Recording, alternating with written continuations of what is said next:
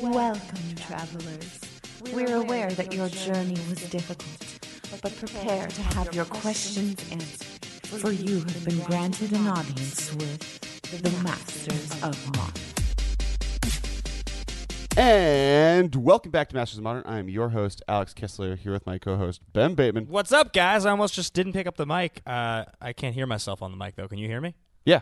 Oh, now I can hear myself. Look Nice. at that. Technical difficulties solved. Well, it's because your ear, there you go. Oh, now I'm stereo. Sometimes our audio only comes out of one of our headphones. We're living in stereo. Yep. What's up, guys? How's your day going? Because we released our episode so late last week, and this one's going to come out early this week, you're going to get 2 episodes in the span of like 4 days. That's It's going to be real quick. Speaking of last week, I do want to make one addition, and we're going to do this regularly, so this is me just jumping kind of in the episode before we get into pre-release goodness. Cool. I want to add one cooling down level card to our band watch list. We want to kind of keep this updated consistently, and so we want to make sure every episode, if there is a change or something we noticed we missed, we want to add to it. And I want to add prized amalgam to cooling down. Oh, you think so? Yeah, people brought it up, and I kind of do want to agree that, like, if Dredge has enough wins, it's going to be a deck that Wizards doesn't want to be too good, and prized amalgam is kind of the card. I mean, I think there's other cards out of that deck, and maybe it's just the Dredge deck, but I think prized amalgam is... It's prized amalgam, not amalgam. Sure. You just created an R. I'm not sure how you came up with it. There's not even an R in the name. Yeah. All right. Yeah. Prize. There's an R in prize. Yeah, that's true. There you go. Yeah, there is an R in the name. Don't come at me with that. Yes. All right. Fair enough. Prized amalgam. I like it. So that'll be added. As I said before, we have our Modern Band watch list. Make sure to check it out on collected.company. It's on every episode page. It'll be listed there. So you can kind of have a look and make sure you know what's possibly in the horizon to be banned and you don't get blindsided as much. Yeah, now let's rifle off a couple of the quick plugs we're going to make here before we get into what today's episode is, which is a full hour of Devastation set review. We're going to go over what we feel are the strongest cards in the set. What are the chances you think this episode will be exactly 1 hour long? We can probably work on that. Yeah, we're going to try, guys. Yeah. It's going to be an hour of Devastation review. I just wanted to add one more card to the cooling down, and that's Spellskite. I feel that it's very oppressive. Nope, get out of here. All I'm right. so sad that Spellskite's not like prominent and modern in the way that it once was. It makes me... You lived strong for a good year. Yeah. And by the year, 3 years, 4 years, as Spellskite being the most played creature in the format. I still have one main deck in Coco, and I played it yesterday against Grixis Shadow, and I top decked it at the most opportune moment. Nice. And it made me so happy. I mean, the problem is that the 2 decks it's best against, both are no longer good. Them being Infect and Splinter Twin. Yep. And it's 3rd most preyed upon deck. Affinity is very good right now. It did really well at the SCG Open this last weekend. It won, I think. But even then, it was only adjacently good because it sometimes would steal counters off of Arcbound Ravager, and that's all it would do. So you're definitely living in a world that's just not really... Yeah. A lot of removal out there, and decks that want to be removal resistant can still play it, but I don't know how great it is. It's great against Boggles. When it's just removal resistant, it's not doing anything for you anymore. That's the problem with that card. It was always great that as a removal resistant thing, it could help you as long as it was thwarting a lot of the strongest decks in the format. When it's just there to be effectively a Selfless Spirit, it's just not good enough. Sure. And you're just Selfless Spirit is better. Yeah, I mean this doesn't especially right now because Path is not as popular as Fiddle Push, and Fiddle Push is good. Now there's still the Doran deck that I've seen people mess around with, and it was sort of what my deck ended up looking a little bit like because Doran's a very good card, and Spellskite plays really well in the Doran deck. But that's the only place that I can think of where it would be particularly good. Sure. The Doran Zur deck. That deck's sweet. All right. Anyway. All right. Moving on. Other things, make sure to check out our sister podcast, also on collected.company, The Command Zone. They do awesome Commander content. Game Nights comes out loosely monthly, but they just do really cool stuff that way. Make sure to check out us on Twitter. Did we do that already? No. I'm at Kess Wiley. I'm at Ben Bateman Media. We're at the MMCast. Also, look up our Facebook group. It's doing really well. I think we're up to 250 plus followers. 350 followers. Great interaction. People post decks there. We get critiques. The community is really helpful. A bunch of great guys there. So definitely check that out. It's a really cool. One thing I noticed. So, for instance, last night I noticed somebody said, "Hey, does anybody have the black-white list Ben mentioned on the episode this week?" and like I was able to pull it out of my phone, post it there, and then he responds to it. And like that's a thing that in the past on Twitter we've been able to do, but it gets lost in the Twitter sphere. Yeah, it's never like a permanent place that's kind of a little bit more easily to find. And for some reason, the page, the Masters of Modern page, didn't inspire the same kind of interaction. So what's cool about this is like it's pretty instantaneous. We both see the notifications. We're both pretty motivated to interact there. Groups are built on Facebook to encourage group activity, and you get alerts, and people can subscribe to them. Well, pages are meant more to be a forward-facing for a company that's like trying to sell or advertise to people, and that's not what we're trying to do. We're trying to really create a community with this podcast, and so the group ended up being a better environment for that. And the Facebook group also doubles as a great place, by the way, for me to post links to 10 Minutes of Magic, my Anchor show. Yep. Anchor, if for those of you that are hearing for the first time, is like podcast meets Twitter. It's short-form audio blurbs. I do 10 minutes every single day about just all things in Magic, and it's like all different. So I posted a whole bunch of thoughts about Superior Burn and Coco matchup against Death's Shadow, Grixis Shadow. I played like a handful of games yesterday. I do like a trivia league on Tuesday. So I post the links there on the Facebook page. So if you go check that out, you can kind of sample and get a feel for what that show's like. Sure. I think that's the majority of call-outs if we're forgetting and something. Patreon. Yeah, please check out our Patreon. It's how we do all this stuff. It's how we keep this equipment going. It's how we get to sometimes go to GPs. It's how kind of the podcast survives, and we really appreciate all the help you guys do. We're at 100 and almost 40 episodes with this episode, so it takes a lot of work to make sure we kind of prioritize this, and the Patreon helps us kind of accomplish that. And just I would actually say donate to other people's Patrons. The Professor, Wedge, the Command Zone. All these guys do a lot of hard work to kind of get it out there, and any help that they receive, the more cool content they get. So definitely check out different Patreons out there. They're the Magic community. They really can. It makes all this stuff happen. Absolutely. Yep. All right. So this episode, Our Devastation, that was 7 minutes. We have 53 minutes if we want this to be exactly 1 hour. Hour of Devastation. And so for people who haven't listened recently to our set reviews, originally we were doing set battles and we would do top 10 countdowns. We'll still do those. But with sets, we kind of realized that there's like a lot of cards that we want to kind of touch on, and we decided to move away from full-on top 10 comparison format. battles. Yeah. So we just kind of go through each one. We're doing this week's alphabetically. We'll figure out eventually exactly how we want to do this. Alphabetically seems nice. Yeah. I think we were doing it by rarity before, and that always felt like, oh, these first cards are really cool, and then it's just like, oh, this is just like a weird uncommon that won't see play. So hopefully alphabetically kind of mixes up the level of power that we talk about. And yeah, so I guess the last thing is, did you enjoy your pre-release? I thought my pre-release was awesome. I really had a good time. I was 3-0 going into the fourth round. I split and won some credit, and it wasn't like a legitimate actual like potential 4-0 because I got a bye in the first round, and my split ended with we split the prizes, but like I flooded out so hard in both games that I just got crushed. Okay. But even so, it was fun. I like showed up a little late and didn't give myself enough time to build, and I didn't play that much Amonkhet Limited, so I was kind of experiencing both sets in a lot of ways for the first time since the Amonkhet pre-release. Sure. I've opened some packs, but I haven't played much Limited, and so, definitely when I had 25 instead of 50 minutes to build, it was taking in a lot. Yeah. But I opened up 2 of the red-blue 1/2/2 flyer with prowess that when it enters the battlefield, you can put an instant or sorcery from your graveyard on top of your library. Okay. And it's just such my kind of card. Sure. That I was like, if I'm able to play these, I'm going to. And I'm just going to warp everything to play around these cards. And I ended up building a teamer, like, tempo type of deck. And it was good. It was really good. Overcome, I think is what the card is called. It's the new Overrun, right? Yeah. I had one game where I curved into it on turn 5 and did Xaxis 14 damage. I don't think that card... I think, Overrun is too possibly good, and I think this card is just the same.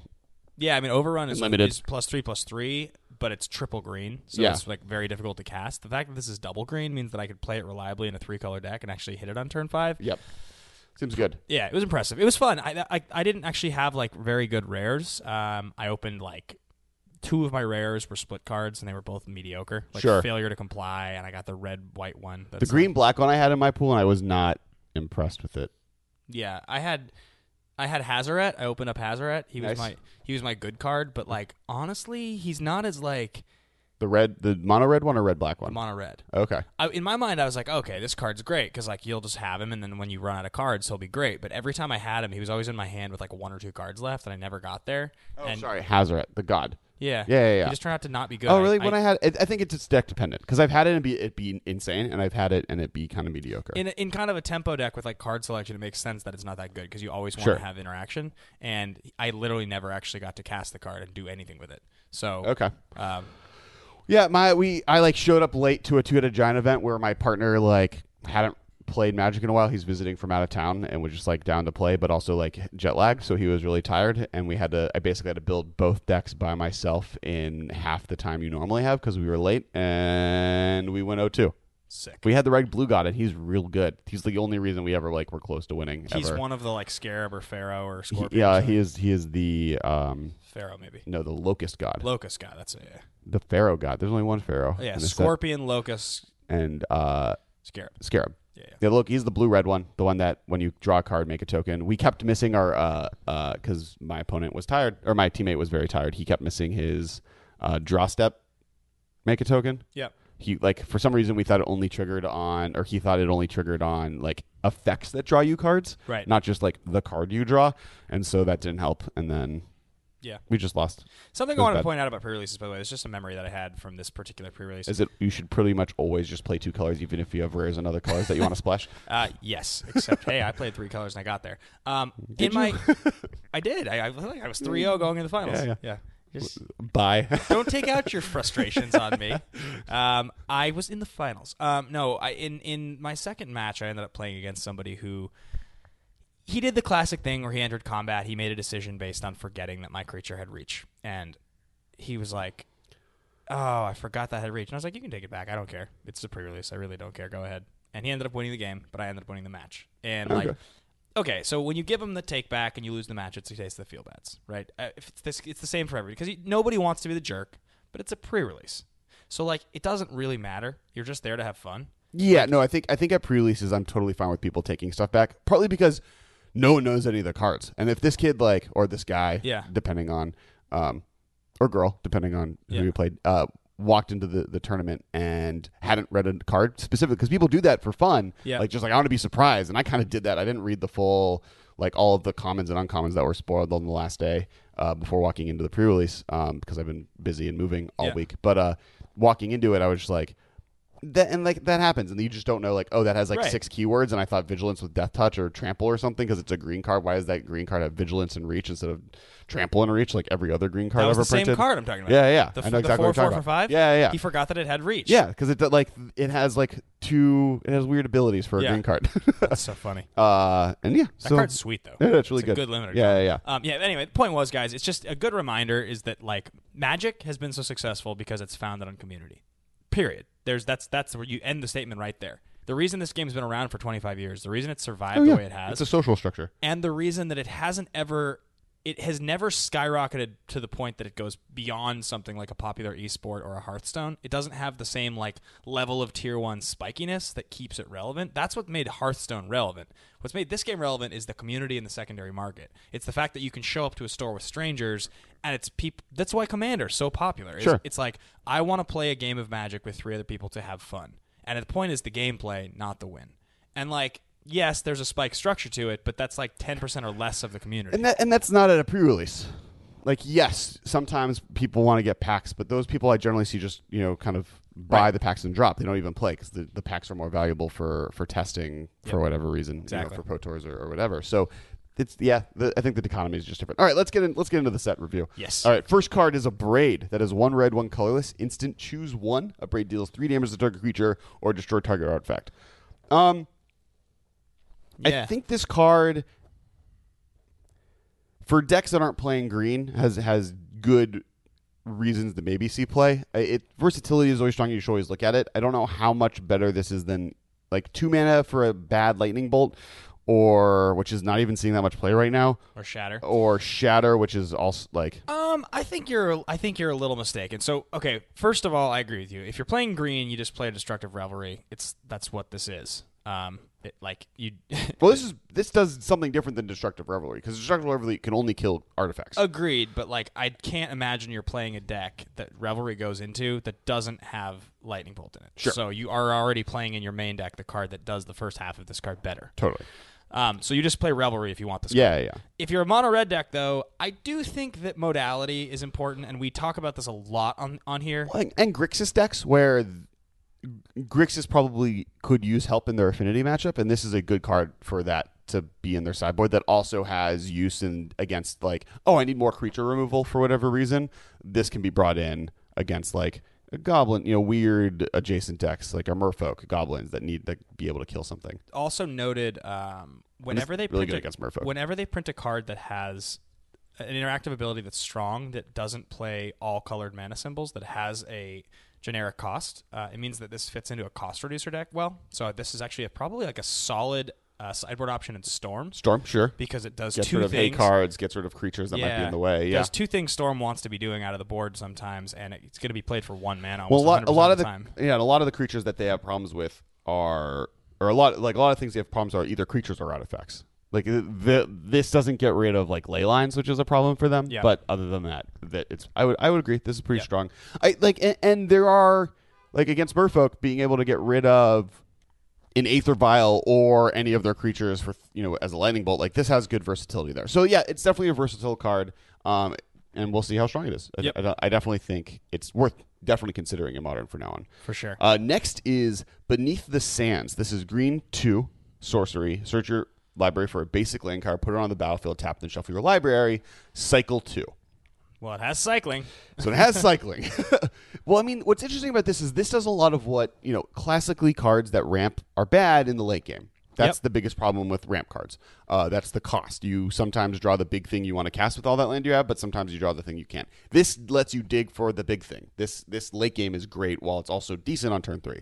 Yes, a turn 3 ramp spell is much worse than turn 2, though. Modern decks are too tight. This is not a relevant card. It's just your opportunity cost. Yes, the cycling helps, but the fact that you never ever want this. You never ever want this as your ramp spell. There's too many good ones. Yeah. So it's pointless to play this. There's game. 1 mana ramp spells, there's 2 mana ramp spells, and the 2 ones do more. Next is Bantu's Last Reckoning. Black, colorless. Sick. Sorcery. Destroy all creatures, lands you control, don't untap during your next untap step. Let's just quickly do the cycle of these, because I think it's important that we talk about them, because they all have the drawback on these cards all needs to be related, so there's no point in just skipping around. So there's 5 of them, and I actually did this on Anchor last week, and I think I have a pretty strong sense of the 5. But so all right, Bantu's Last Reckoning. We'll start with this one. So this is almost strictly better than Damnation, is what people are saying. Almost. It's not strictly better than Damnation. Lands not untapping is so much worse than kill all creatures that have regenerate. Right. I've heard a lot of people say this. Yeah, This is the thing. I mean, granted, maybe that's hyperbole, but like black 1 sorcery, destroy all creatures. They can't be regenerated, or just destroy all creatures. No, just destroy all creatures. And lands you control don't untap. So this is. In fact, I would go outright and say this is worse than Damnation. Unless your deck is specifically taking advantage or has loop arounds around this problem, which means it's not strictly better. So let's start with the card that this cycle is in reference to. Savor the Moment. That's the first thing people think of when they see this cycle, right? Savor the Moment is blue 1, take an extra turn after this one, skip your untap step. Sure. That's the classic effect that they're modeling these after. But instead of you don't get an untap step, you get to untap everything except your lands, which means in a creature deck, the 5 of these effects, they all have a uniquely different axis they're attacking on. Sure. I mean, this is worse in a creature deck because your creatures are dead. But I would say there's 3 things that are important with this card, with the destroy all creatures. 1, it's Snapcasterable on turn 5. Yep. So you get 2 hits of this if you need it in a deck playing Snapcaster Mage. 2, with artifacts, this card is very good because those artifacts can then be used for mana or do whatever you're doing with those artifacts. Like, this is very good in like a Tezzerator type of thing that's going to play Talismans. Correct. Which Tezzerator has been doing better recently, so this theoretically could be a shoe-in for that deck, at least in the sideboard. And 3, as a one-of, yes, I think can see this seeing play. Do I think this is better than Damnation? No. I think this is a card that, yes, it costs 1 less, but sometimes casting this on turn 3 is going to be worse than turn 4 just because you let them overextend a little bit more by turn 4. Yeah, but keep in mind, the one I think makes this one so strong is the decks that are going to want to be playing a Wrath very often, the turn after you play the Wrath, they're not going to do anything. So they're going to... Right, but they don't do anything because they want to hold counter magic up or something else. And I think the last thing on this, sorry, I did miss this, is that you can cast this on turn 5 with 2 mana still open. Right. So you can cast this and keep Remand up. Exactly. And on your next turn, you theoretically could not cast Remand on that turn and have 2 mana, and then you have 3 more mana because you can play a land that turn. So the later the game gets, the better this card is. Agreed. But you still have... Not untapping your lands is a huge cost. I played with 2 of these during the pre-release. I had the green one and the blue one, and we'll get to those. And both of them, the later the game get, the worse they felt, and then the earlier the game was, the worse they felt. So it was like a weird dichotomy of like, when is this super strong and figuring out. And some of that has to do with the deck. Like, and we'll get. I haven't gotten to play with any of them yet. Let's talk green because the green one's my favorite. And this for the green one is green. It's Ronus' Last Stand. Ronus' Last Stand. Sorcery. Create a 5/4 green snake creature token. And don't untap your lands. So what's interesting about this one is kind of what we mentioned with Bantu is late game you can just cast this and not do anything else on that turn. Right. And keep up counter magic or something else, and it is Snapcaster-able, so like this looks really cool in a blue-green deck. It does. It does mean that it effectively costs you 8 mana to Snapcaster this, which is sort of bad. Correct. But the fact that, again, you're getting a 5/4 on turn 2 means you've probably created a pretty interesting clock. I personally think this is of all of them, this is the one that I'm expecting to see people figure out a way to break, just because the CMC is so low. I was always a little surprised that we didn't see more.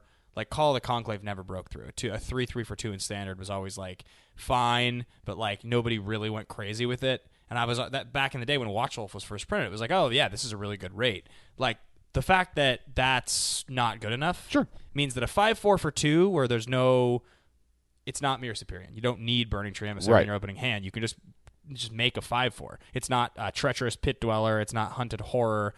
But like stuff like this. Getting Fatal Push seems so bad. It does. That's true. That seems like horrible. It's like you're just like, oh, I don't do anything. This for getting 2 turns. This getting vapor snagged. Like there's so many things that make this go wrong that like, as a threat in a green-blue deck, where maybe it's Jace, not Snapcaster, which with Jace it doesn't have that same problem because you don't have to tap out for Jace the turn you cast Jace. Right. Maybe that's the answer, but like I think as a late game, I can play 2 mana and then keep my mana up for Cryptic Command, worst case scenario.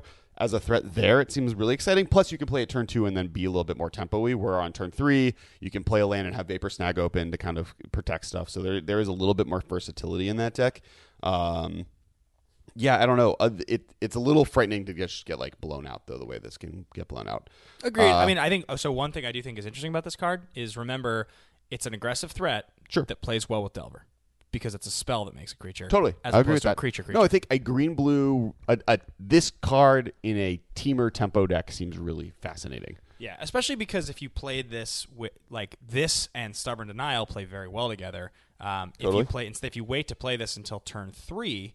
Where you have a mana open, you effectively get to protect it. Yeah. So I think that's pretty good. Yeah. I think this card has potential. It also there's a huge downside to it. Yeah. Agreed. It's my favorite one.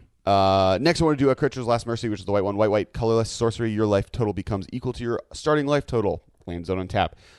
People have talked about this at a burn. I think that 1 green mana you can gain 8 life card is just significantly better than this. Yeah, and totally. I think there's better life gain effects that aren't as damaging, that don't tap you out the next turn. And turn 3 isn't that good even. And I don't know. Yeah. Next is the blue one, Kefnit's Last Word. This is mind control with this effect. It's blue for 2. It's actually not mind control. It's control magic. Yes. It's literally control magic, but you don't untap. But for multiple things. It's a creature, an enchantment, or artifact. Creature, artifact, enchantment. Yeah. Yeah. So there's it's pretty good. Yeah. It's definitely a versatile card. The question is how bad is this untap thing? And it's better here, I think, because you're getting a threat that's hard to kill and it's permanent. Steals it forever. Yeah, you're 2 for 1ing your opponent relevant with it, which is more relevant than the other effects. So I definitely think this is potential. And it being a sorcery is better than an enchantment for infinite reasons. Right. So yeah, I definitely think this is an interesting one. 4 mana is a lot, and how good is mind control effects? And the mind control effects out there is like, I feel like what's the blue one? gain control of target creature for 2 or less. Threads of Disloyalty. Yeah, Threads of Disloyalty still seems like a stronger play than this. I agree. And so that's kind of where I'm at on it. Last is Hazoret's Undying Fury. I'm glad Hazoret survives this situation. Well, somebody pointed this out. Yeah, right? So it's the others are all death, but Hazoret seems to live, or in some ways live. I don't know. I think she lives. I think she gets past this. Okay. So I think if we ever come back, we'll have Hazoret just messing people up. This is 4 red. Shuffle your library, then exile the top 4 cards. You may cast any number of those non-land cards with converted mana cost to 5 or less from among them without paying their mana costs. Lands you control done on tap. The only deck I can see this really seeing play is a Storm. Interesting. Yeah. I think it as a one of in a top end of a Storm deck. I would not discount this card, I guess, but otherwise I don't see this being that important. And that's almost in standard. I can see it seeing more play in a Storm-like deck than even this format, where it's not easily controllable, and it's. But for 6 mana, you win is basically what it says in Storm. It plays a lot like what's the card that Fast and Flames? No, Storm, shuffle your deck, reveal the top card, you get to cast it for free. Oh, Mind's Desire? Mind's Desire. It has a very Mind's Desire-y feel to it. Like revealing, you get the top 4 cards. It's like Mind's Desire for 4. Kind of. I mean, look, you get 4 cards in a deck where a lot of the cards you're casting are low velocity. So you're talking like, imagine you play this for 6 mana and you get like land, 2 cantrips, and a ritual. Like, I'd be fine with that in Storm for 6 mana. Those 2 you get it. Plus, those cantrips are probably good, and half of those cantrips are Manamorphose, which is also a cantrip or is also a ritual with this effect. So you go maybe you're right. You'll end up at 5 mana after casting this, and not to mention most likely you cast this for 4 because you have Baral or Electromancer or 5 or something 5 to 4. Yeah, so true. Yeah, maybe. I can see it. I can see it in Storm. I think that's the one place I can imagine it happening. And that's the cycle. I mean, and in Storm, the untap effect doesn't matter. Yeah, something somebody pointed out to me, by the way. You win that turn. Because I made a comment about this on my review of these, was that the Kefnet one, that go back to 20 life for 3 mana. Sure. That's a Ketra. A Ketra, yeah. That it doesn't count as gaining life because it says your life total returns to its original total and doesn't state gain life. So I was like, this is great because for 3 mana you can get around effects like Skullcrack and things. But it's gaining life. And somebody pointed out and said, just your life total changing to a higher amount does count as gaining life, even though it doesn't signify life gain. Which it's an important distinction because it's confusing. But yes, so it's not what I thought. Yep. I've ran into that problem before, Commander, where I was like, oh, but I didn't gain life. And no, you did. Next is the defeat cycle, starting with Chandra's Defeat, which is 1 red. Chandra's Defeat deals 5 damage to target red creature or red planeswalker. If that permanent is Chandra planeswalker, you may discard a card. If you do, draw a card. I think of this cycle, the 2 most relevant are the red and the black one. The black one's probably insane. Liliana's Defeat is destroy target creature or planeswalker, black planeswalker. Are they all defeat? They're all something to defeat? Yeah. Or they are. Okay. So go back to Liliana. The good one, you think? Liliana is 1 black mana, destroy target black creature or black planeswalker. If that permanent was a Liliana planeswalker, her controller loses 3 life. First off, all black planeswalkers in Modern are Liliana. I don't think any of the non-Liliana ones. Oh, I guess I've seen an Ashiok once or twice or a Sorin, so this technically can kill those, and you don't get the 3 life benefit. Oh no! But half the creatures in Modern right now are black. This card is a serious, real card. In Modern. I mean, don't you just think that this is going to be a sideboard deck in shadow decks for the meta? Don't you just think? Yeah, I think this is just totally playable in every black deck. An extremely mirror heavy deck. When you see the Grixis shadow mirrors, it's going to be Snapcaster my defeat. Take out your shadow. Yeah. It's just it's gonna get so many different things. This card is insane. The red one, which is Chandra's, I think also has a chance of seeing play metagame dependent. If there are a little bit more heavier percentage of red creatures that you need to be able to kill, or I mean, right now people are playing with 4 mana Chandra with the 4 ability Chandra. That is a card in the format. Torch of Defiance. Plus this takes out a big chunk of Nahiri.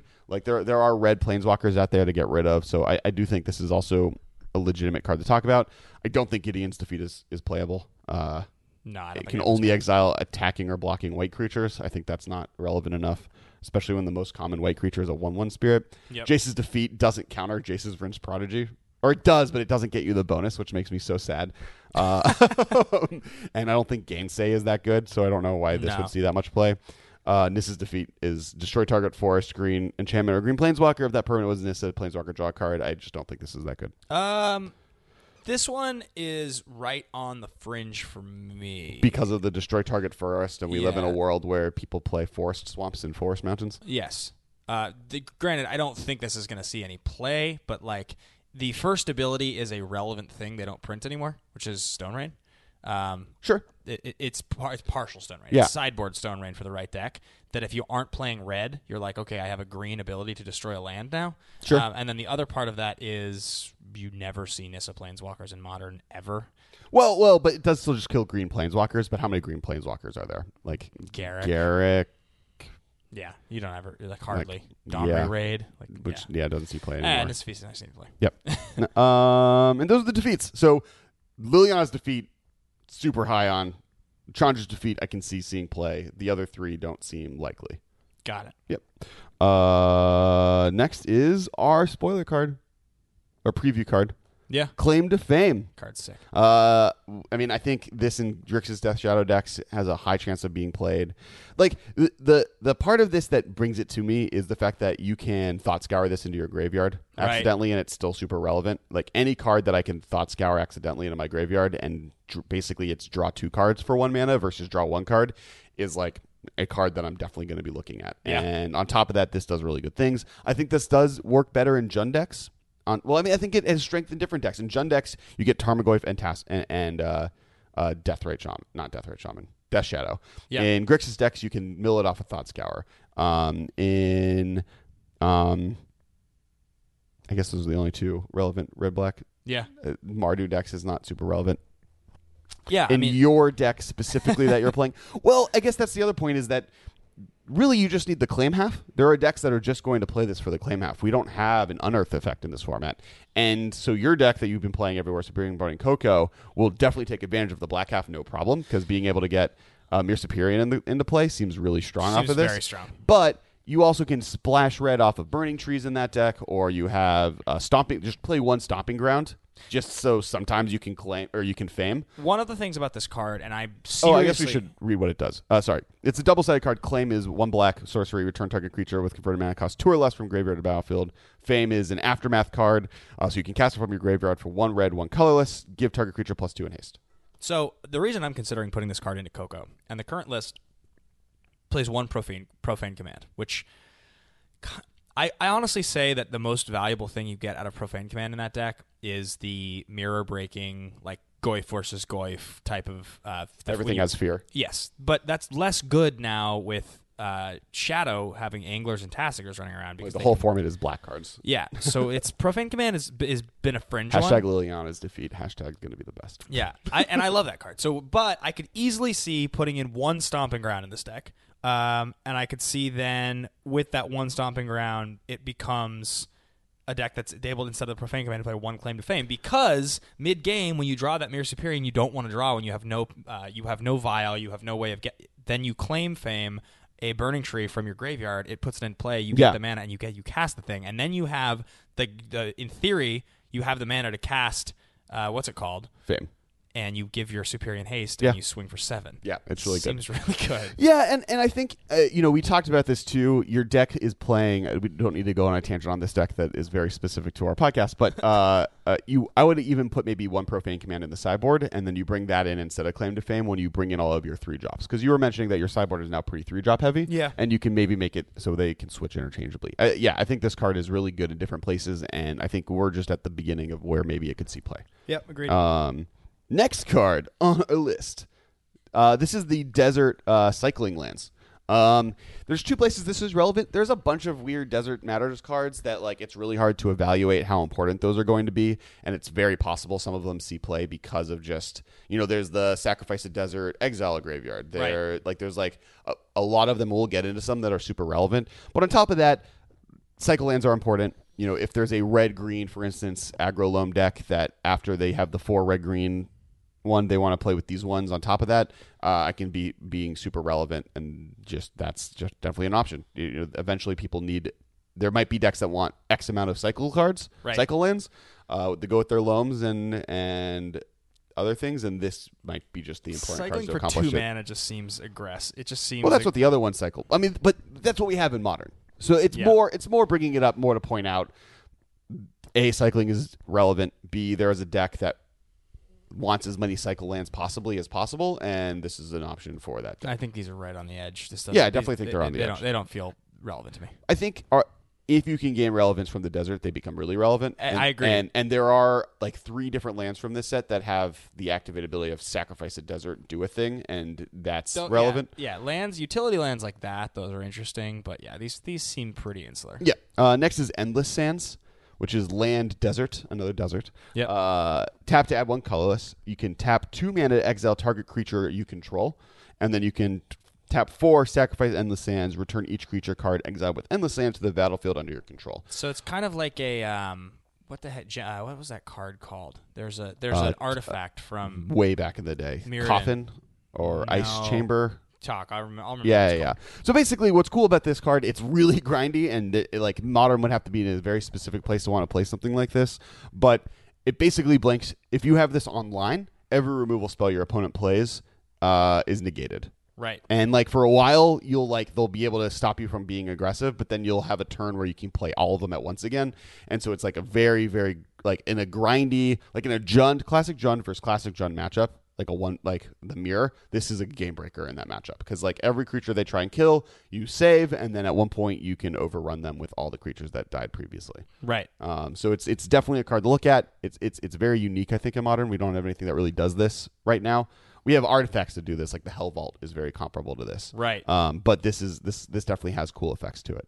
Is it called Synod Sanctum is the card I'm thinking of, right? It's a 1 mana artifact. Yeah. 2 mana tap, that's remove target permanent you control from the game, and then 2 and sacrifice it, return to play under your control, all cards removed with it from the game. It's exactly that card. Yeah. It's just a land version. It's the desert version. Yeah. Which is free, which is the point. Yeah. And deserts are maybe relevant. There are cards that tutor for deserts to put them into play. So like they created a huge toolbox out of them. Like there's a bunch of deserts that do a bunch of different stuff. So playing the like green guy that puts a desert, is a rampant growth for desert on a 4-drop. There's definitely something to be said for the fact that I think people underestimate.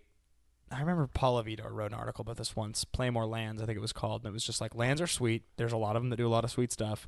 You should be playing more than less because flooding out with lands that are really good is better than not having enough lands because you're afraid. And this comes into play untapped. Yeah, I think just like if you think about it, like the opportunity cost there to play a land that has even like a very, very, very nominal ability is so worth it, and you see it all the time. There seems to be like a little bit of it takes the community a little bit of time to catch up to this. It's like manlands weren't worth the money they're worth now for a long time. It took a long time before people were like, it used to be, it was like, okay, well, like, Raging Ravine is good and Colonnade's good, and those will see play. Creeping Tarpit. Yeah, but Tarpit took a lot longer to catch on. Well, it was a legacy. Longer. It was more of a legacy card than a modern card because Lightning Bolt. And it took a lot longer for the green-white one to catch on. Totally. And the only one that never really caught on is the black-red one. But I've seen people play the black-red one. I played the red-black one. Red-black one is an interesting one, and I think red-black is better than a lot of the new ones. Yeah, the new ones were underpowered compared. Yeah, but the reason the red-black one's kind of insane is sometimes because it's underplayed more than anything. Is because sometimes your opponent just is like, they forget what it does. That's not a land that's worth me paying attention to, and then you're like, oh, I fireball you. Dome for you 12. for 7. Yeah, exactly. All right, so yeah, play lands. And the deserts, I think deserts are more interesting than people are giving credit for. That's my kind of one statement. There's enough tribal with them. There's enough different cards that do something interesting with desert cards, and there's tutoring for them. And so, there's a bunch of really interesting effects that you can tutor for in your deck. And they're lands, so they're just on top of it, just good. Next on our list is Hollow One. 5 mana, artifact creature golem. Hollow One costs 2 less to cast for each card you cycled or discarded this turn, cycling 2. All right, it's a 5/5? It's a 4/4 for 5. Yeah, this card... Sorry, it's a 4/4 for free. Right. Well... You discard 3 cards, you get it for free. Yeah. It costs 2 less for each card you've discarded or cycled? Yeah. Ignore the cycle half. I mean, the cycle half is good. So, playing this in not Death Shadow, in Living End is just a card that you'll sometimes get free 4/4s for fun, and you can cycle it so you can also put in your graveyard if you're going to Living End. So, Living End by itself will be playing this card. But on top of that, talk about, Dredgevine decks, this is a perfect card for Dredgevine because you cast it, which means this brings back Vengevine. So you get this plus whatever Vengevines you discarded. Not that Vengevine, that's obviously a specific style of card. Cathartic Reunion just casts this card. Yeah, just cast it for free. Yeah. Yeah. Yeah. No, it doesn't. You discard 2 cards. Draw 3, discard 2? It's discard 2, draw 3. Discard 2, draw 3. But there are many different... But on turn 3, Cathartic Reunion, you can cast this for 1 mana. So it's a 1 mana 4/4. So there's like the hoops you have to kind of jump through to make this card work are not a problem. No, it works. It works with a lot of cards that are already good, doing good things. Yeah, and like on top of that, like there's enough cycling now in this modern format that there's a conversation to be had just of like cool, good cycling. Totally. And like this card in Living End sounds insane. This card in Dredgevine decks is like exactly what those decks wanted. So between those two things, I think this is super relevant. What we got next? You're not excited about this card. It's a free 4/4. I'm like, I think look at Mirror, not Mirror Superior, Mirror. Mirror Superior? No, the 7 mana Mirror. The 7 mana Mirror? Oh, sure, the 4/4. Yeah. This is comparable to that, and Enforcer? in some decks, Mirror Enforcer. And that card has been bonkers. And in Infinity, it's a little too slow, but the hoops you have to jump through for Infinity, they're just better things to be doing. This goes in decks that the hoops they're jumping through, this might be the best thing they could be doing. And you can cycle it. So the time you just can't do anything with it, you just cycle it in your Living graveyard. End is the deck to me that's like the obvious. That's really good. Easy. That's really good. Yeah. I mean, it's a free 4/4, but it's like, I don't know. It just feels it. Yeah, I get it. How good is a 4/4? Versus like a 5/5 or a 6/6, even if you're getting it for free, but you're like getting it for free as like a secondary cost. A 4/4 on turn 2 seems really good. A free one. The Prize Amalgam is a free 3/3. That's insane. Compare this to Prize Amalgam. They're comparable. Prize Amalgam. Okay. When I was building Coco, I messed funny. around. I said Prized Amalgam, and then I said Pized Amalgam. I got rid of the R's. I messed around with Apocryphite a lot when I was building Coco. That Sure. was a card that was an early version of the deck, a card that was like... But this is much better than Apocryphite. But hear me out. Yeah. If you hit Apocryphite off a Collected Company, it was awesome. Sure. And if you got it off of like a Resurrection, it was great. But at the end of the day, it was just a 4/4. So like and it was a Brazilian 4/4. But those are two things that the thing you're doing, you're getting at instead of another card. This you're getting from your hand for free, and it cycles. Like Apocryphite, if it's dead in a matchup, is bad. It's still just a 4/4. You can't cast it from your hand. You're not like. But the 4/4ness was what was good about Apocryphite. It's not like a 4/4. It's all the hoops you have to jump through, and the But fact this that is it's not a like 1/1. a 4/4 madness or something. It's like this is a card that's in your hand. You're spending a card. This is significantly better than 4/4 madness. This is a 4/4 cycling. Like the fact that you can cycle this for fun or it's free. I think this is much better than that. I think it's fine. Hostile Desert. Is this the one that you exile a land card from your graveyard? Hostile Desert becomes a 3/4 elemental creature until end of turn. And still a land. Desert. Yeah, this card's sweet. I talked a lot about this the other day. I don't think this card's gonna break Modern or anything like that. I think the obvious comparison is Mutavault. It's not as good as Mutavault. The relative cost of 2 damage versus 3 damage. 3 is obviously much better. I think that the comparison that I made was like cost and power. It's like, okay, so obviously Lightning Bolt is better than Shock, but how much better is Incinerate than Shock? And like that's kind of where I go with this. Is like I would still probably in Modern almost always play a Shock over an Incinerate. Totally. Even though it's 2 damage versus 3, and that's kind of where you're at with this. I mean, Shocks you play in Modern. Look at Tarfire. I mean, obviously it's for other reasons, but Tarfire and Seal of Red. Yeah. On the other hand, I have played Standard decks where they're like very spell heavy, and they're thrilled to be playing Incinerate effects, and like they're very powerful. So like, I think this card has a place. I don't think it's going to be prominent. It's hard to say if this will see play in Standard just because land's getting into your graveyard, but. I think this card's good. I legitimately think this card is once good. Again, it's a desert. There are tutor effects for deserts. That's relevant. B, it's a manland deck. It's a manland card, so manlands are always something to consider. It's a relatively affordable manland. It's worse than the World Wake ones because it doesn't tap for colored mana. It's cheaper to activate, which is really relevant, but then it has that additional cost of needing a land in your own graveyard. So, like, there's different ways I bounce back and forth on this. It goes toe-to-toe with a lot more problematic creatures than Mutavault is the thing. Would you play an Ink Moth Nexus over this card? Or a Blink Moth Nexus? Not even Ink Moth, because I think I would play a Blink Moth Nexus over this card. Depends on the deck. A 1/1 flyer that can be a 2/2 flyer that, yeah. Like it's lightning. If Lightning Bolt was the most played removal in the format, I'd be more willing to kind of talk about it. But everything dies the fatal push here. Yeah, but there's also the fact that this card, like a lot of the things, like in just like gummy ground combat, where this creates better situations for you. Like for instance, attacking a Mutavault into a Snapcaster Mage is annoying when they've already gotten value off their Snapcaster Mage. Attacking this into a Snapcaster Mage is much better for you. Blocking a Wild Nacatl is so much better than a Mutavault. It's like there was limitations to what Mutavault could really do, and that's where I think this card has its play. I just don't think it's going to replace it. The decks that are playing Mutavault that aren't playing are like decks that are tribal, Merfolk, Elves. Yeah. And that's way more relevant than 3/4. Yeah, it's fair. Yes, yep. Next is Hour of Promise.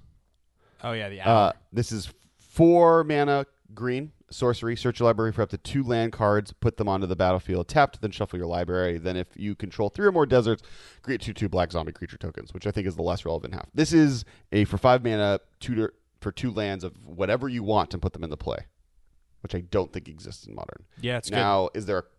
This would be much better if Dark Depths was currently legal, because this literally just finds you the combo. It is a tutor for deserts, so that's relevant again, I guess, but this card is probably too fringe. This card will see play in Highlander Roulette. This card will also see play in Commander. Well, no, I think this is a Commander staple, a Legacy. I think it might even be Legacy possibly playable, but I don't think it's Modern. Modern doesn't have the lands it needs to make this relevant. Like even Scapeshift, this doesn't do a whole lot. Yeah, I mean, one thing to pay attention to this is if we ever have a 2-land combo to pay attention to, right? Something like Cabal Coffers and Urborg, or this is the card to start looking at. It is a 5-drop that doesn't do anything when it comes into play because the lands come in tapped, unless you play with deserts, which is very unfortunate. Yeah, and that means that you're going to pass your 5-drop, and then they're going to answer, or they're going to kill you, or do whatever. Right, because they're just lands. You could play with a bunch of cool deserts, like just play Desert Green. I don't know. But yeah, I agree with you. Deserts are sweet. Next, I have Leave to Chance. So Leave is 1 white, 1 colorless. Return any number of target permanents you own to your hand. Whatever. Yeah. But next red, is colorless. Chance, 1 red, 3 colorless. From your graveyard, discard any number of cards, then draw that many cards. This was my pre-release promo. I nice. got the stamp of this card. So this card sucks. In Dredge, it doesn't. Yeah, well, it sucks in my pre-release. Oh, sure. Yeah. In Dredge, if you mill this into your... It is expensive. It is a 4-cost spell, but that deck already gets the 4 mana sometimes. You win when you cast this card. Is that good, huh? Think about it. Discard 5 cards and mill Dredge 5 times is what this reads. It's true. Yeah. I like have Goldfish with it a couple times. It's kind of insane. Now, turn 4 is slow, but it gives you late game resilience that Dredge kind of needs a little bit anyways. Can you afford, though, to cast... Oh, you just discard it. You don't cast the first half. You never cast the first half. Got it. You just discard it with... Discard it or mill it. You play one of... Yeah, that's never... That's fair. Yep. That's fair. There are a bunch of cards that only work in your graveyard in Dredge. This is just one of them. Yep. Next is Life Goes On. We mentioned this before. 1 green. You gain 4 life. If a creature died this turn, gain 8 life. Anytime there's 1, gain 8 life, Burn has a bad day. Yeah, I mean, Nourish has seen fringe sideboard play in certain decks. Yep. That's gain 8 for 2. Yeah. This is going to be... The best comparison to this card is...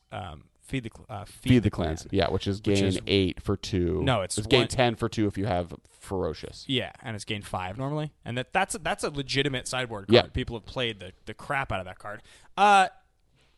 Is 1 mana better? Yes. Always. Yeah. Always it's better. 1 mana for 1 less life better.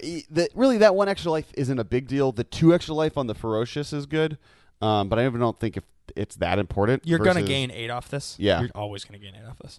No, you have to kill a creature. That's the difference. Is killing your creature easier or harder than having I just mean you're going to creature. play this card at the moment. You're going to enable the gain 8. Like, you're not going to play this card to gain 4. You're going to play this card to gain 8. The issue with this, like in Jund, is where this would see play. And I think Jund could do that. I think Jund can be like, I kill your Goblin Guide, I gain 8 life. And then Burn just is miserable. Right.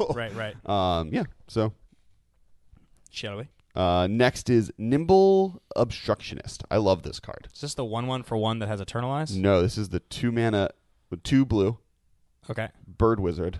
Oh, this card's insane. Flying. Yeah, yes. 3/1. Cycling 2 blue. When you cycle Nimble Obstructionist, counter target activated or triggered ability you control. This might not you control.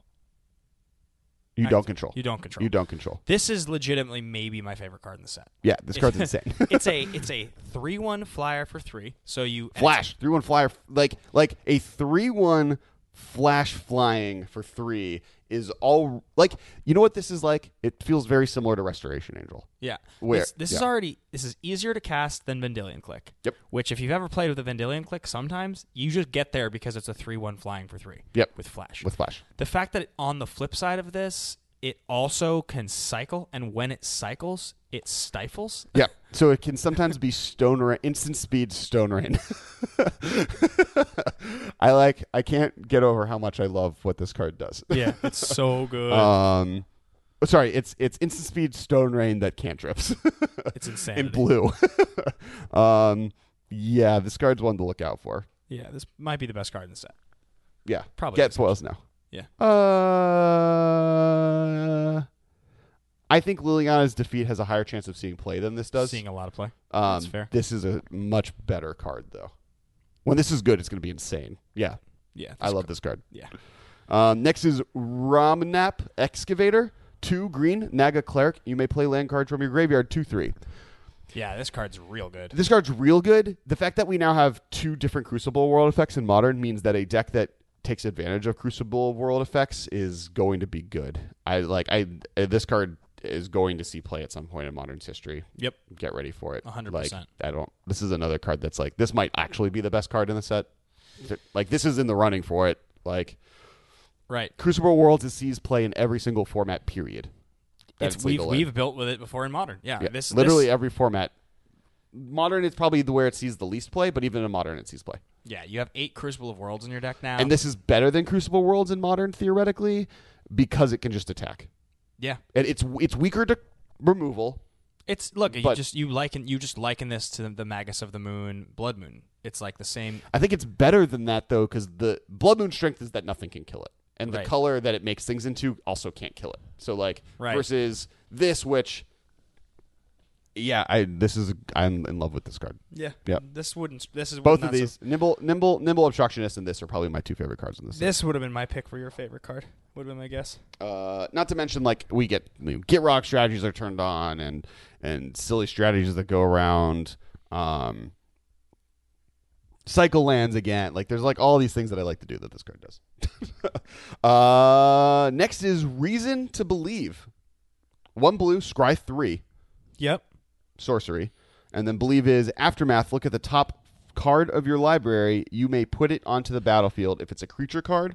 If you don't, put it into your hand. How much does the back half cost? 5. So that's much worse. Mind you, this can just straight up cast an Emrakul for 6 mana, but just straight up puts an Emrakul in play for 6 and casts it. No, it just puts it on the battlefield. So it doesn't cast it. You don't get the trigger, but still really good. So just on that note, that's a thing it can do. How good is 1 blue, scry 3, draw this Believe? Well, all right, there's 2 ways to look at this. The first one is if you play this early in the game because you're trying to set up a turn 5, do something unfair, to give yourself... those next 3 turns. You have to keep the 3 cards, which is Index for 3, which sucks. It's Index for 1. No, I'm saying Index for 3 cards, which is bad. You probably don't want one of those 3 cards as my Well, but you get this other half of this unfair thing. So you can set up, if say you on turn 2 Reason, put 2 lands on top and underneath his Emrakul, and then turn 3 get a land, turn 4 get a land, and play this, and you're playing, you're the kind of deck that's playing this is probably accelerating one way or another. It's probably playing an Noble elf, Hierarchs, or it's playing a ramp spell or something. It's probably playing a ramp spell on turn 2, and then on turn 3 it's playing this, and then on turn 4 it's trying to cast the 5-drop. Is my guess, right? Yeah, that seems about right. And it feels to me like it's kind of that same thing of when you scry and because you're trying to sequence your deck, you're forced to keep a card you don't particularly want on top to wait the extra turn for the card you do want. How many cantrips did a powerful thing have not seen play? All right, how many cantrips have not seen play? This isn't a cantrip. It is. It doesn't draw you a card. It does. It draws you Believe every single time. It's okay, but it's it draw it. Okay. No, I'm saying cantrips that the red cantrip that gives a creature haste has seen modern playable. Yeah, you're right. Playable. You're right. So like, yes, I was thinking Mystic Speculation, but that's legitimately not a cantrip. It's just a buyback scry effect. Right, and like so like. There's a 1-mana scry effect that then does draw you a relevant piece of action. Yeah. And this can't just draw you a card. It's 5 mana draw a card at worst, but sometimes you'll get creatures in the play and sometimes better than that. You're right. And so like I think that's a relevant conversation, and I think this card's probably a little bit under the radar. Yep. Fair enough. Yeah, I think you're probably right actually. I think I was wrong on that one. Samut the Tested, red green 2. I'll just let you Planeswalker Samut.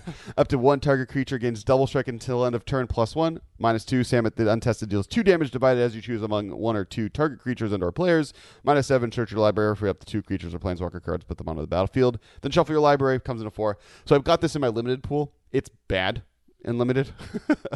It's probably not terrible in limited. I guess if you have a stronger threat, it's really bad in 2-headed giant. But more importantly, the only reason this is playable in Modern is that this is a mono. This can be played in a 2-color green-red deck with Doubling Season to do the thing that the Rug deck was doing with Jace. We talked about this before when it was spoiled.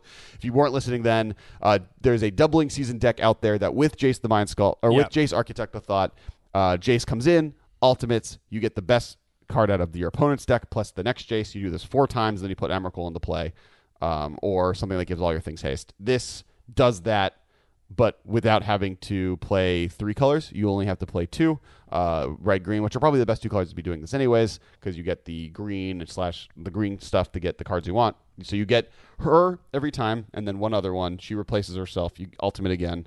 So it does something. It's monocolor, or it's 2-color versus 3-color, which is relevant. Otherwise, that's all that I have to say about this card. Yeah, fair. Next, Scavenger of the Grounds. We're getting some of the sack deserts. Land, desert. Add colorless to your mana pool. 2 mana, sacrifice a desert, exile all cards from all graveyards. This one's pretty decent. This is, I think, very good. Worst case scenario, this is the only desert you have in your entire deck, and it's a land that comes into play that at any point you can sack to exile all graveyards for 2 mana, which is like totally a fine woodsy play as it is. And then whatever desert mechanics, if you play with other deserts, it might do something else, whatever. But in Modern, this is a legitimately, like, you can play this as a spell, and it'll just make your deck better because you'll never, ever, ever get mana screwed. Yep. As long as you can support the colors. But yeah, it's very... You play as a sideboard card, like you can like literally side it into matchups. Like I think this is super main deck in Modern. It's like... totally. It's a 3-mana spell, but like the fact that it's a 3-mana spell that you can play on turn 1 or 2 and probably cast action with means it's very good. I mean, like there eventually is... I guess I would liken this to Ghost Quarter. You would choose between this and Ghost Quarter and look what deck do you have a worse matchup against, Tron or Dredge, and pick. I need to play some games against Eldrazi Tron. I was realizing that like with the whole Coco thing, I'm like, sure. I don't know how I would do it. It seems bad for me. Yeah. It seems like I have no way of messing with their lands. Next is Solemnity. This is the one that a lot of people are excited for. I don't know where I'm at on it. It's 2 white enchantment. Players can't get countered. Players can't get counters. Counters can't be put on artifacts, creatures, enchantments, or lands. With the white enchantment in Ad Nauseam decks, this makes it so they can't ever die from damage. Right. Which is an interesting effect. And then there's a bunch of stuff with count. This goes infinite with Geralf's Messengers, like all of the Undying creatures this now goes infinite with, which is relevant. Doesn't this also go infinite with Devoted Druid? Yeah, Devoted Druid. No, Devoted Druid doesn't, because Devoted Druid can't put the counter on it. Got it. It does go infinite with... it's the same reason Devoted Druid didn't go infinite with Malira. Got it. But it does go infinite with all the persist creatures. Sure. So, this is a combo piece. It does a lot of powerful things. I'm wary of it because it's not a creature. Because it's an enchantment. And it's an so enchantment. Hard. And we found that searching for enchantments is incredibly difficult. Searching for enchantments is really hard. You don't want too many of this type of card because they're not relevant unless you're going off. So it's a really weird position. But it's a card that's definitely going to be tried out by people. Right. And it could be really powerful. Fair. Next is Striped Riverwinder. 6 blue, Serpent, Hexproof, Cycling Blue, 5/5. There's one deck that's going to play this. Yeah, it's a big creature. It's a Hexproof 6/6 Hexproof 5/5 that cycles for 1 mana, and Living End will be interested in this card. I think Living End now has a very serious reason to be blue. Yeah, something that's actually kind of interesting, and I found this from playing Mental Magic and doing like searches on here so many times. There's a lot less hexproof creatures than you'd think. Yeah, because they like realized it was a mistake and printed them in lower numbers. Oh, is that true? Yeah, they A, printed them in lower numbers, and B, stopped printing them at low costs and with evasion. They won't do any of that anymore. Really? Yeah. Oh, I didn't know that. Yeah. Interesting. So Invisible Stalker was like that. We're not seeing that again. No, yeah, they literally think Invisible Stalker was a giant mistake. Just because it's so hard to interact and with? Geist together, they were like, oh, we messed up on Hexproof. Interesting. They think Hexproof is better than Shroud still because Shroud has a learning issue. Well, Hexproof is just really powerful. They're just not and so they have to figure out, they're just not going to print as much of it. Next is Supreme Will, blue 2. Choose 1, counter target spell, unless its controller pays 3. Or look at the top 4 cards of your library, put one of them into your hand, and the rest on the bottom of your library in any order. Can't remember if we talked about this on here or off the mic, but this is either Mana Leak or Impulse. Yeah, and which are both 2 very, very powerful blue cards. Yeah. And I would say in the top 10, 20 most historic blue cards of all time. Definitely. The problem is 3 mana is way worse than 2. Yeah, and modality's great. And I can't. This is one of those cards where, like, I wouldn't be surprised if I'm in a match against a blue deck in Modern and someone plays this against me, where they are like, and I would be like, okay, that's a powerful effect you just got. You're never going to play more than 1. Yeah, ever. But on the other hand, if they played it, I would just be like, kind of feel like you should be playing 4 Serum Visions and then some mixture of the cards you actually want to be playing at lower CMCs than this. And Mana Leak is so much worse on turn 3. Yeah. Because we live in a world where people are playing 1-drops. Yeah. I mean, it's like fine on turn 3, I guess, but like... And like with hand disruption, like they see this and they have 1 extra turn to get this out of your hand if they need to. Yeah. It just seems bad. Yep. Yeah. Next is Tragic Lesson. Instant speed, draw 2 cards, then discard a card unless you return a land you control to its owner's hand. If you want a land back into your hand, you want your hand to be bigger, or you want another land drop for whatever reason, or reuse and enter the battlefield effect. This is 3 mana instant speed, draw 3. I cast it in draw 2, you mean? Draw 3. It draws 2 and then draws you that land you need. Oh, if you want the land back? Because you also get to play it as a land drop that turn. So worst case scenario, if you don't have land and you need a land, if you just have a land drop available, this and Ether Hub will be friends in standard at that much. Yeah, there's a lot of shenanigans you can do with that effect, and the fact that you can also discard, which is totally fine a lot of the time if you don't want to return a land. This card's actually probably really good. I think it's being a little bit underlooked. I think it's like comparable to the other instant speed draw 3 cards, discard a land, or discard an artifact, or discard 2 cards effects that are out there. Right. So I would not be surprised if this sees more play than people are kind of looking at. I think this card's good. Yeah. I mean, look, Deprive is a card that took a long time to catch on, even as a 1 or 2 of. Yep. And it did eventually catch on as a good card. Deprive, yeah. Yeah, it's really good. And, this is better than... This version of the Deprive drawback is better, because you can... Having the choice between discarding and putting a land to your hand is huge. Yep, agreed. That's the last card I have. Cards that we didn't talk about that I didn't put here because this was originally going to be a battle list, and then I forgot. I want to talk about Nicol Bolas. Yeah, he's sweet. I think he's more likely to see play than his old one. Because he was 1 less? Does he cost 7? He cost 7, so that's definitely helps him. I think his abilities are more relevant. Target, and I'll read it. So it's 4 red, blue, black. Nicol Bolas comes in for 7 loyalty. Target opponent exiles cards from the top of his or her library until he or she exiles a non-land card. Until end of turn, you may cast that card without paying its mana cost. Can be relevant. It's pretty good as a plus. +1, each opponent exiles 2 cards from his or her hand, which is insane. -4, Nicol Bolas deals 7 damage to target opponent or creature an opponent controls. So you can just cast this and dome someone for 7 and win. That's kind of one of the reasons. You can get a person below 10 in Grixis, that's a pretty heavy... That's I just imagining Bolas just, swiping a person.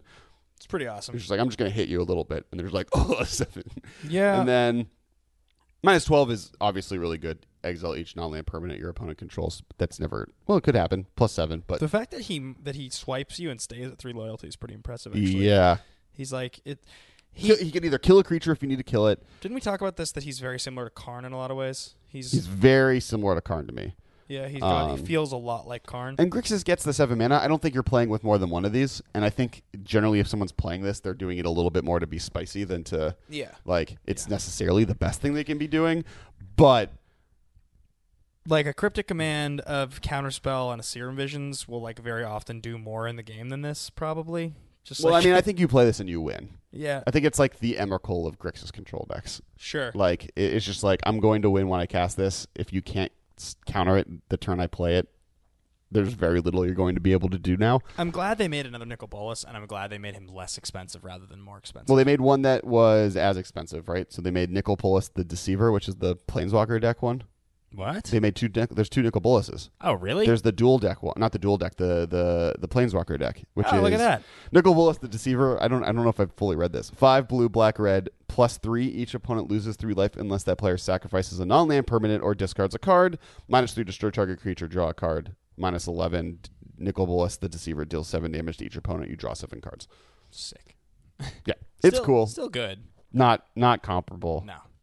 I'm excited to play Nicol Bolas Tribal because there's a bunch of Nicol Bolas Tribal cards like Visage of the Bolas that lets you tutor for a Bolas card. Sick. Oh no, it tutors for Nicol Bolas the Deceiver, which is not as good, but still, I'm down. Okay. That's it for the set review. Did we miss the 3 mana artifact that for 2 becomes a copy of something? Oh, we did. We didn't talk about that. Do you want to talk about I it? feel like that card's pretty good, isn't it? It's definitely sweet in Commander. I was impressed when that card got played. Like it's efficient. Where is it? Okay, some stuff. Abandon the Sarcophagus is one we missed. 3 mana, you may cast non-land cards with cycling from your graveyard. Yeah. If a card with cycling would be put into your graveyard from anywhere and it wasn't exiled instead. The first half of this is pretty sweet. Like, yeah, you just have to have a lot of stuff in your graveyard first. Yeah. Well, no. I mean, it feels very much like a Crucible Worlds-like card.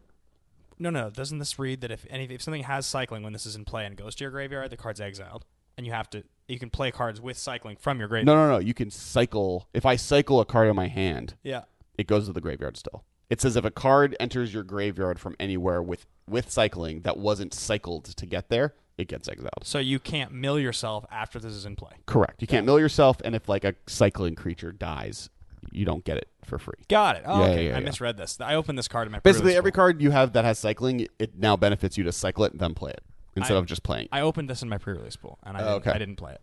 It's better than what you assumed.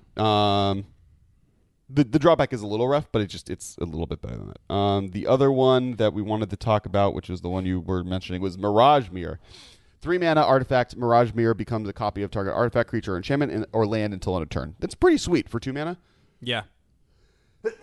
Definitely shenanigans can happen with this card. I could also see this card completely being busted, so I'll give you credit there. Yeah. That we should talk about it. I think this card has, definitely, there's a lot going on with this card that's potentially incredible. All right. I just want to read this card one more time just to make sure I'm not forgetting anything. It's right here.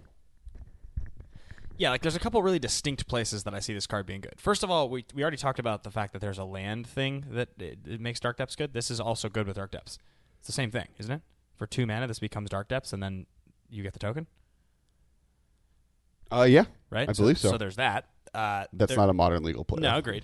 There's that. And should never be. There's that Grand Architect deck that's been running around where this seems like exactly the card you want in that deck. For yeah, that's 2 mana, really cool. This becomes another Architect. There's also, because they play that Throne of the God Pharaoh or whatever it is, the thing that when at the end of turn they lose life equal to the number of tapped creatures you control. Yeah. Which means during combat you attack with this thing. It's a Grand Architect. You do all the damage, and then before the end of your turn, you pay 2 more, and you make it into the other thing. Sure. And then they do lose twice as much life. This card seems insane in that. Yeah, that seems really good. Very cool. Yep. Okay, I'm on board now. There's some cool stuff with this card. I just think 2 mana repeatedly that you don't have to tap to copy something definitely seems like this has real application. Sure.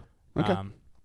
Yeah, I mean, I wouldn't even be surprised if I can't imagine you'd want this, but I wouldn't be that surprised if you played this in Merfolk. It doesn't seem horrible. So could you give me your top 3 favorite cards from the set? The 3/1 flyer, nimble obstructionist. Okay, that's probably my favorite card in the set. I am personally just kind of in love with Ronus' Last Stand. That's such a me card. I'm trying to figure out how to make that card good. Okay, I've been thinking about it constantly. Yeah, it's a 2 mana thing with a giant drawback that you have to figure out. I love the fact that it triggers Delver. It's one of my favorite parts about this card. Sure. And past those 2, I'm not quite sure. Claim the Fame? Maybe. Claim to Fame's insane. Yeah, I love that card. Yeah, I think I'm at Ramanap Excavator, which is the Crucible Worlds. Yep. The Nimble Obstructionist, which is the 3/1 flyer for Flash. And then I jump, I think it's Hollow One.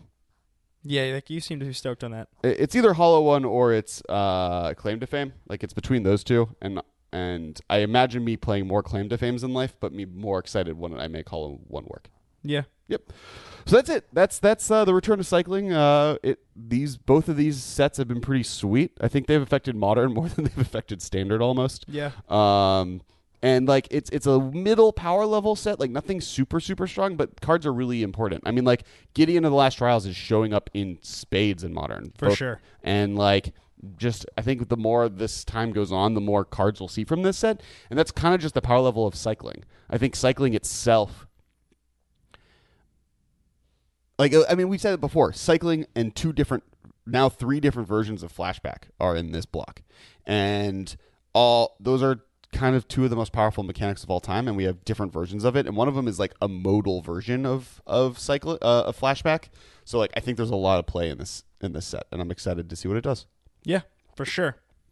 Hundo Percento. All right, so and to wrap it up, make sure to follow us on Twitter. I am at Kess Wiley. I'm at Ben Bateman Media. We are at the MMCast. Once again, check out our Facebook group. Once again, check out our Patreon and other Magic creators' Patreons. You know, a lot of people give free content. But the way this works is, you know, to be able to do this for free, some amount of money behind it makes it so you can do more exciting stuff. Absolutely. We've been talking about this for so long, but we have some really cool stuff in mind that we would like to start doing, and it would very much help us to do that with the Patreon. Totally. On top of that, make sure to... I think that's it. I think that's everything. I probably missed something. Oh, the Command Zone. Make sure to check out the Command Zone. We said it at the beginning. Said it again. They do awesome content, Jimmy and Josh, every week. It's rocking Commander content, which we talked a little bit about today, but they'll do a full breakdown. I think their set release came out last week. So if you want to know what cards are great in Commander from this set, check that out. And I think that is everything. Thanks, guys, everybody. I will talk to you guys next week. Bye, guys. Bye. Thank you for your attention. See you later, alligator.